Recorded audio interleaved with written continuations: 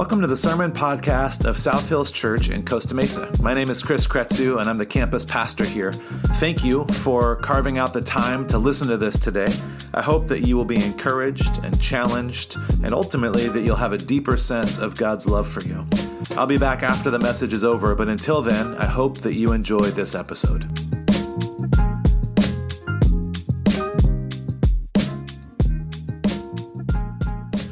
We are here to celebrate Easter, the resurrection. My name is Chris Kretzu.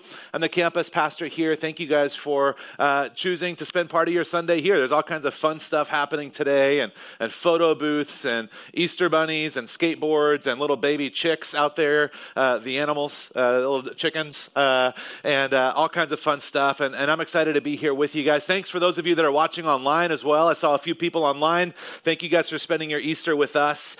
One of the fun things about Easter for me is that I don't really have to come up with a new topic of what to preach on this Sunday. Everybody kind of knows what's the message going to be about this week. I wonder, and so we get to talk about something that we're familiar with. And so whether you're here because this is your home, and there's nowhere you would rather be on a Sunday morning, or maybe you're here because you just feel all of the religious guilt that you grew up with. There's like, I got to go to Easter service. Or maybe somebody bribed you to be here. They bribed you with lunch or something like that. I'm grateful for you guys being here, and we get to celebrate this together. I want to talk just briefly about today. It's a little bit different because oftentimes at South Hills, we talk about the things that Jesus taught us, the things that Jesus said, and what does that mean for our lives? How do we apply that to our lives today in 2022? What does that look like for me as a husband or a parent or a co-worker, employee, whatever it might be? That's what we talk about a lot, but today, what we're talking about is the reason why we think any of that matters. Today, what we're talking about is the reason why we think that we should listen to any of the things that Jesus said in the first place. Today is an important and a beautiful day. We get to celebrate Easter. And I want to invite you back in time, just kind of in the hours and maybe the moments before that first Easter, before Easter was a thing, before Easter ever happened, because I think in those few hours, in that day or so before that Easter happened, that first Easter morning, I think we can find and we can see some of the most powerful and compelling reasons for why it is we should or why we could believe that Jesus is Lord, that Jesus is worth following and trusting and obeying, why we could consider becoming a follower of Jesus. If you're here and you're not sure where you fall on that spectrum, maybe you totally don't believe, or maybe you're kind of in on some of it, I think that we're going to talk about some things that can help us understand why we should consider following, or maybe following again if we've kind of given up hope on this thing. Because the reality is if I were to sit down with you over coffee and I got to hear some of your story and maybe some of your experiences, and hear a little bit of why it is that you don't believe, or why you don't go to church, or why you don't know if any of this is worth kind of believing or holding on to, I would probably say something along the lines of, who could blame you? Who could blame you? If you've had experiences in churches, or maybe with church people. I heard one person say, bad church people happen to good people. We've had experiences where people have hurt us or said things, or they've treated us a certain way, or maybe a church has failed us in a certain way, and we've been wounded in the past, and I get that. I've experienced some of that in my own life. Or maybe you grew up and somebody was always telling you, the Bible says, the Bible says, the Bible says, and maybe they were even using some of those verses or scriptures as ways to kind of control you or hurt you, or kind of as weapons almost. And then as you got older, you actually read the rest of the stuff that the Bible says. And you said, well, I'm not sure about this. I don't know if that's right. I don't know if this is how this is supposed to work. And again, I think I would say, who can blame you? I get it. I understand. I've been in your position before. So for the next few minutes, I want to take you back in time to a moment before there were any Christians, a moment before there were any churches.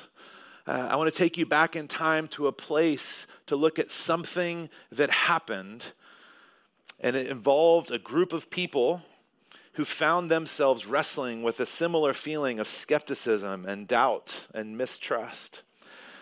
So on the afternoon of Jesus' crucifixion, most scholars, as they've kind of worked through different things that scriptures and historical papers say, they believe it kind of finished, that Jesus breathed his last breath somewhere mid-afternoon, around 3 in the afternoon. And after that happened, 2 men, one named Nicodemus and one named Joseph of Arimathea, they asked Pilate, the Roman kind of ruler in charge, if they could take his body off of the cross and put it in a tomb. Now, this is interesting to me, and I hope it becomes interesting to you, because this wasn't a normal thing. We can kind of maybe assume that once people die, we bury them. But crucifixion at that time, the point of crucifixion wasn't just to kill someone. There's a lot easier and faster ways to do that. The point of crucifixion was to strike fear into everyone's hearts that saw it, to cause them to second guess any thought that they might have that would make them want to live a different way or push back against the rulers. It was to terrorize people, and it was to kind of make this person that was crucified just disappear. It's a little bit grotesque. I won't go into all the details, but after a crucifixion ended, they would just leave them on the cross for days and weeks. And then eventually, when the body had decomposed enough, they would just dump it outside of the city so that its remains would be taken off by other animals. The goal was that this person would be erased from memory. And so you have Joseph of Arimathea and Nicodemus, these kind of 2 prominent leaders in the city. They go to Pilate and they ask, can we take this body and can we put it in a tomb? They risked kind of their social standing, their reputations for this. And after they said yes, they took the body and they quickly prepared it for burial. There were some traditional things that they would do, and they had to finish it before the sun set. So they did this really quickly, and it says in scriptures that they put the body in a new tomb. Joseph and Nicodemus had hoped, they had believed that Jesus was the Messiah. They had put their trust and their faith in this reality that he was who he said he was. But now he was dead.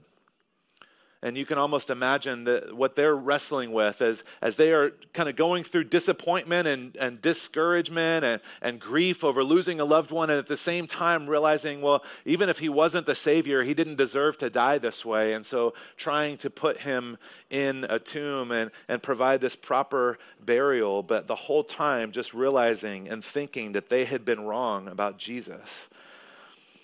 Other places, you guys hear Leanne over there now? You heard her say it. You can probably hear me over there. So nobody has more fun than the kids in that classroom. So if you guys could go back in time, this is the church where you would want to go as a kid. Other places around the city, you have, the disciples kind of had scattered and were scared that the Roman rulers would come for them too. Thomas, who would be nicknamed Doubting Thomas, which is kind of brutal. He had a few doubts, unlike you, I'm sure. And for thousands of years, everyone's just called him Doubting Thomas. It's a rough nickname. But he had fled the city. John and Matthew and James, they were hiding, huddled, and again, grieving the loss of a loved one, someone that they had spent time with and begun to bond with and care about, and someone that they believed was the Messiah. So they're not only grieving the loss of someone that they cared for, but they're also at the same time, they're trying to process, was it all a lie? Was he not who we thought he was? How do we process? How do we deal with that? Elsewhere, there was a group of women that were brokenhearted. Jesus' mother was there for the crucifixion, and you can imagine maybe what she was processing at the loss of her son, and other women grieving together and with her. So you have confused citizens, you have scared and kind of frustrated disciples who had bought into this thing that apparently was a lie. You have grieving mother, you have the Roman rulers who were happy that this problem was dealt with. You have the other religious leaders that were happy that this wasn't an issue anymore. And the one person that you would have not found on that first Easter was a believer, a Christian. There were no Christians that day.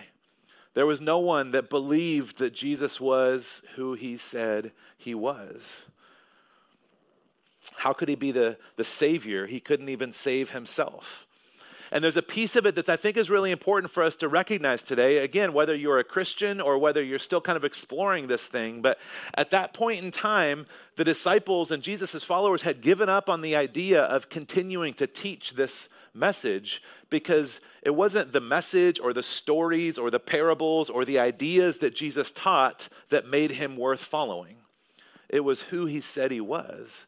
And if he's dead, then none of it matters anymore. None of those teachings matter anymore. It drove religious leaders crazy who Jesus claimed to be. It wasn't actually those ideas or the teachings that got him crucified. It was who he claimed he was. We talk a lot about the teachings of Jesus. And if you ask most people, they're like, yeah, Jesus is great, regardless of what their faith is. Yeah, Jesus taught good things. And he was loving and inclusive, and he welcomed in outsiders. And I would agree with those types of things. But also, Jesus taught a lot of things that people didn't like. Jesus taught a lot of things that are difficult for us to even come to grips with. It's not like everything he taught was like, yes, I'm all in. That's easy. Forgive people 1,000 times. Totally. Turn the cheek. Yes. Another one of Jesus' really popular teachings. Pay your taxes. Well, what other religions are there? He didn't always, his teaching, yes, he was loving and caring, and he included and he healed and he taught good things and he offered rest, but he also taught things that not everybody was thrilled about. So it's not his teachings or his parables or these stories that he told that everybody was always so excited about. It was who he said he was, the Messiah, the Savior, the Son of God. He would say things like, I am the resurrection and the life. The one who believes in me will live. He said that in John chapter 11. In John chapter 14, he said, anyone who has seen me has seen the Father. Again, these ideas, difficult for people to kind of process. He is claiming to be God. And that was a really big thing for people to process at that time. It'd probably be a big thing for people to process here today too. On one occasion, actually, Jesus was teaching on a hillside, and he was saying some things that people really didn't like. They were very unhappy with. They were difficult things, and the story tells us that people started to grumble, and they actually got up and started to leave in the middle of his teaching, which, I mean, I feel pretty good because nobody's ever left in the middle of my sermons, so I'm probably a better teacher than Jesus. No, I'm just kidding. I can't even say the whole sentence. I was joking.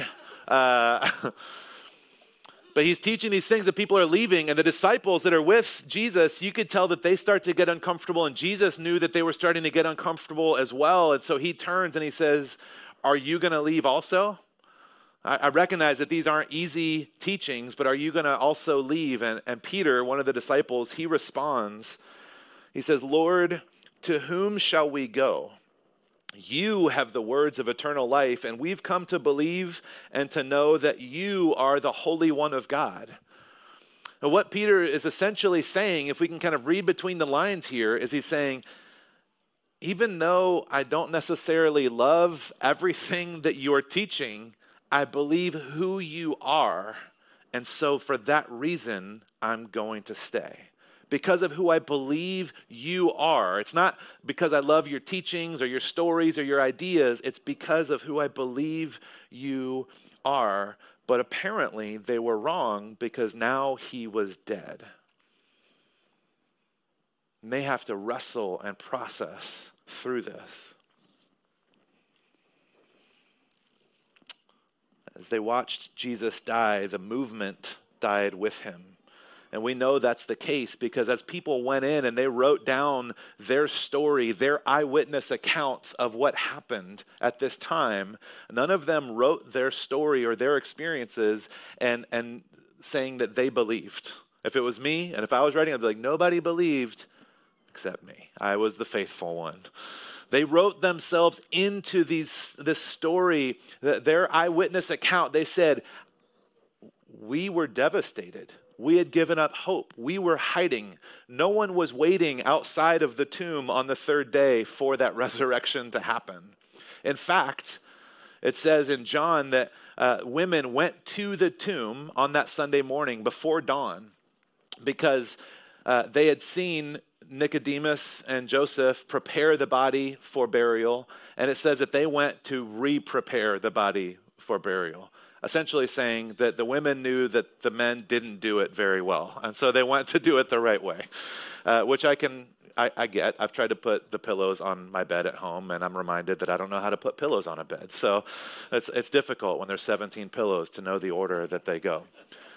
But this isn't about me and my marriage, so it says the women go not because they wanted to be there when Jesus resurrected, not because they wanted to be the first ones and they were the only ones that believed, but they went because they expected Jesus to be in the tomb still dead. No one believed that he would die, but once he did, everyone expected him to stay dead.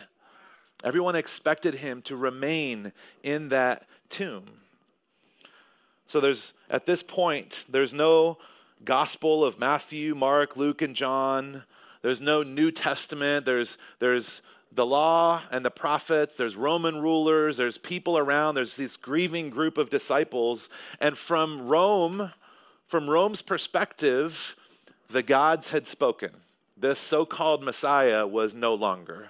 And from the religious leaders' perspective, Yahweh, their God, had spoken and had taken care. And it's crazy because you have the empire of Rome and the religious leaders of that day working together to crucify and remove this rabbi, this teacher, this man who claimed to be the Savior. That had never happened before, where the empire would partner together in that way with this religious system. And I just want to pause there, and I want to fast forward a little bit, just briefly, because I think that this is fascinating and crazy, and it just kind of blows my mind a little bit. I want to pause at this moment where the Roman Empire and the religious leaders had partnered together, and fast forward 350 years. There was a Roman Empire, and it just, like, for perspective, 350 years ago, it was like 16-something here. So 350 years later, from this point, it's 380 AD. We actually know it happened on February 27th. There was a Roman emperor named, I'm going to read it from my paper so I don't screw it up, Theodosius the First, and he issued this decree that made Christianity the official religion of the Roman Empire. Not only that, but he actually signed this other paperwork that said there will be no longer be state support or government support of any other religions. Any other religions that are out there are no longer supported by this empire. Christianity is the religion of the Roman Empire. And that should blow our minds a little bit, because you have Rome and this religious system working together to kill this Galilean rabbi who was teaching something that they didn't like, claiming to be someone that they didn't believe, and they didn't want to fuel this, so they partnered to crucify him. And then 350 years later, you have the Roman Empire saying, we're all in on this faith. Christianity is true. And then if you fast forward even more, today we have people that get together every Sunday. You know why we get together on Sundays? Because it reminds us of that Resurrection Sunday. And then once a year we get together on Easter, and we all buy new shirts. And we come together on Easter because we want to celebrate and commemorate the resurrection. And people, almost a third of the world believes in this Jesus. And people travel to Old Jerusalem all the time to walk in this place where this discredited and killed rabbi was crucified. What in the world? You have to ask this question, what happened? If that's all that you knew, that Jesus was crucified, which is actually a historical fact, there's historical documents proving that. And then 350 years later, the Roman emperor at the time made Christianity the official religion of Rome, which we also have historical documents. So we have the crucifixion, we have the Roman religion, and then we're still doing this on Sundays together. You kind of have to ask the question, well, what happened? I've told parts of this story before. My wife and I, we've got 2 boys, and when we were pregnant with our first son, it was about 16 weeks, and my wife knew that there was something that wasn't okay. And so we went to the emergency room, and we were in there for hours, and they must have run every test that you could run on a pregnant person. And finally, the doctor came back into our room, and we knew it wasn't good news because he pulled up a chair and just sat down in front of us. And he said, "I'm so sorry to tell you this, but you've lost the baby." And in that moment, obviously, even now, there's emotion and fear and sadness and anger and questions. But he's 10 now, and in the room next door, probably stuffing his face with jelly beans. And I tell that story because obviously there's something missing, right? What happened? If he had been miscarried and now he's 10 and on a sugar high, there's something that's been left out. What happened in between those moments? And what is so important for us to hold on to is that we know what happened because there was people that were there that carefully wrote down their firsthand experiences. And they wrote it down not in the Bible, but they wrote it down to tell other people because the Bible didn't exist in its form for almost 400 years after the resurrection. There was Christians and disciples and followers of Jesus for hundreds of years before there ever was the Bible. Before any of this looked like it looks, people believed because of what happened. What happened between the crucifixion and this movement that transformed the Roman Empire and made its way around the world. In John chapter 20 is where we pick up this story. It says, "While it was still dark, Mary Magdalene went to the tomb and saw that the stone had been removed from the entrance. So she came running to Simon Peter and the other disciple, the one that Jesus loved, and she said, 'They have taken the Lord out of the tomb, and we don't know where they have put him.'" So again, another perfect opportunity for her to write herself in or for them to identify themselves as, "I knew it was true." But instead, she thinks that somebody has stolen the body. Somebody has taken the body, and she says, "We don't know where they've put him." It goes on. Luke, who later interviewed the disciples, he wrote in Luke 24, he says, "They didn't believe the women because their words seemed like nonsense." Again, another great opportunity for one of them to write themselves into the story. And my version of how I remember this is I believed the women because I was always the best follower of Jesus. But they were like, "These women are crazy. This doesn't make any sense. Dead bodies stay dead in their graves." In verse 3 of John 20, it says that Peter and the other disciples started for the tomb. Both were running, but the other disciple outran Peter and reached the tomb first. It's a very important part of the story, right? Just a little bit of bragging. Not one of us believed that Jesus was who he said he was, but one of us is faster than the other. So that's the important takeaway here. It says he bent over and looked in at the strips of linen lying there, but did not go in. And then Simon Peter came along behind him and went straight into the tomb. He saw the strips of linen lying there, as well as the cloth that had been wrapped around Jesus' head. Finally, the other disciple who had reached the tomb first also went inside, and he saw and he believed. Maybe Jesus was who he said he was. He saw and he believed. Maybe he is the Messiah, the Savior. Maybe he did rise from the dead. He saw and he believed. The story goes on and it says that the disciples went back to the house and they were talking and confused and worried and just kind of like, you could kind of get this idea. They're talking in circles and Mary finds herself at the tomb still. In verse 15, it says that she heard someone speaking behind her, thinking he was the gardener. She said, "Sir, if you've carried him away, tell me where you've put him, and I will get him." Again, just no possibility that this man, this Savior, had been resurrected. She accuses the gardener of stealing the body. And then Jesus says to her, "Mary." She turns toward him and cries out in Aramaic, "Rabboni," which means teacher. Jesus then goes on and he appears to the disciples, and the scriptures tell us that he appears to a group of 500 people in just different places, speaking with them, caring for them, teaching them still before he ascends to heaven. And all of these people, they begin to regather. The people that had fled, they come back to the city. They start talking again, regathering again, not because of what he taught about forgiveness, or not because he healed people, and not because he had some good things to say and his parables were clever. They started regathering again. This movement came back together because he was who he said he was, because of the resurrection, because Jesus was and is the Savior. It was the resurrection itself that caused them to re-engage because of what they saw and who they saw.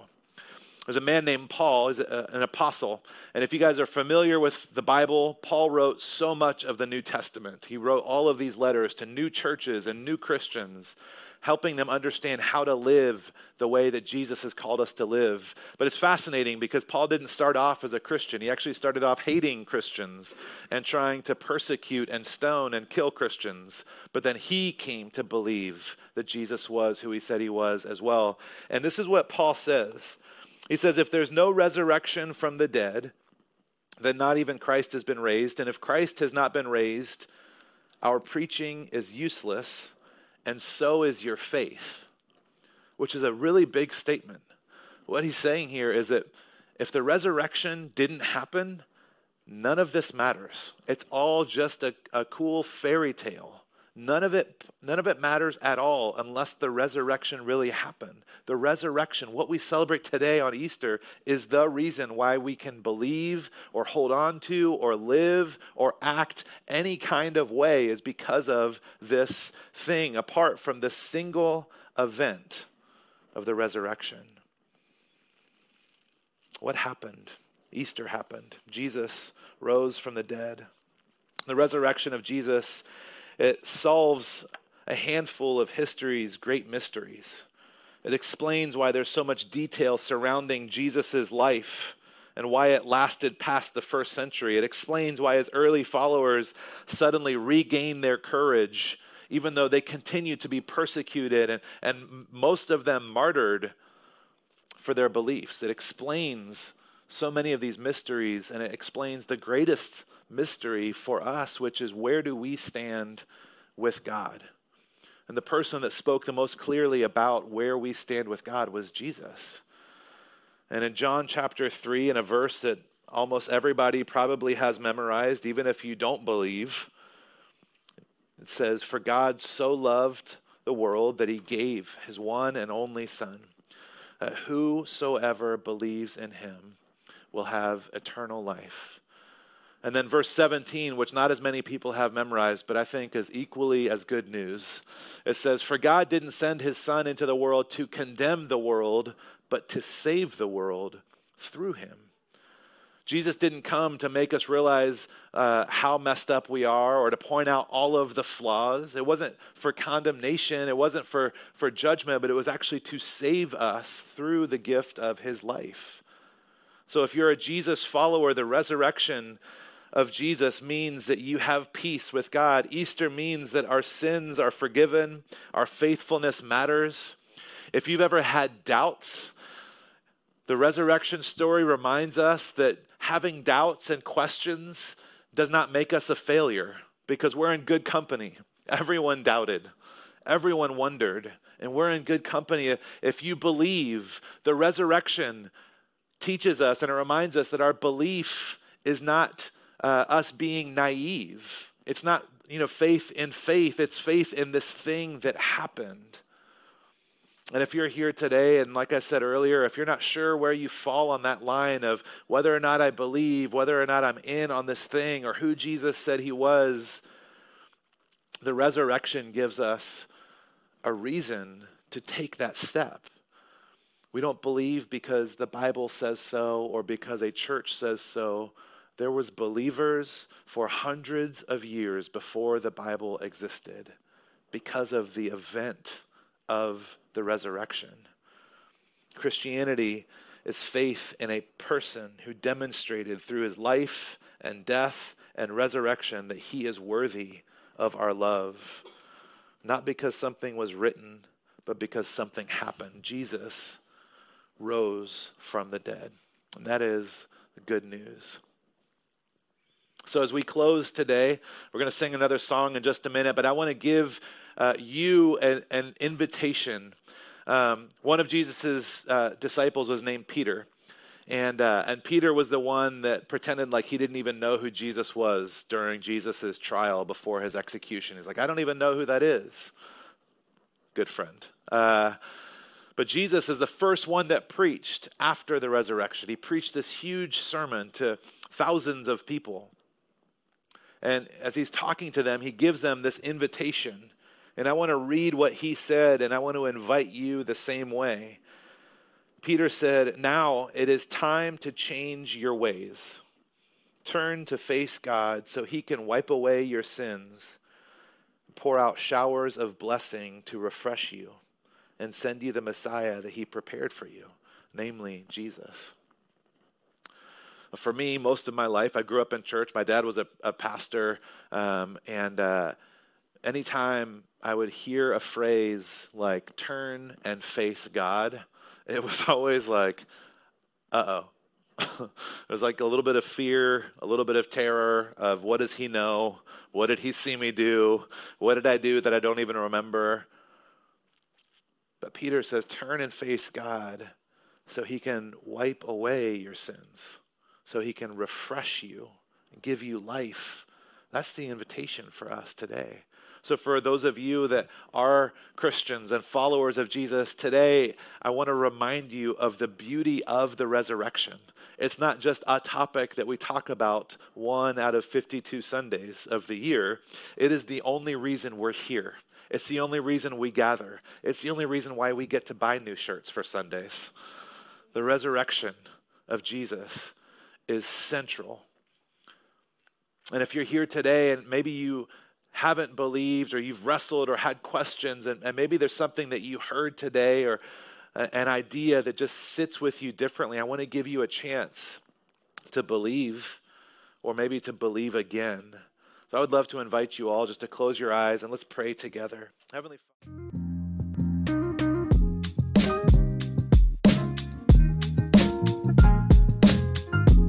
Well, regardless of where you may be at in your faith journey, I believe that everyone has a next step that they can take. If you'd like more information about what it means to put your trust in Jesus, information about getting baptized, or maybe even attending a Discover class to grow more in your faith, you can visit us online at southhills.org/Costa Mesa, and then scroll down to the Next Steps section. If you'd like more information about tithing or supporting South Hills financially, you can visit southhills.org/giving. Thanks again for listening today, and I hope that I get to see you soon.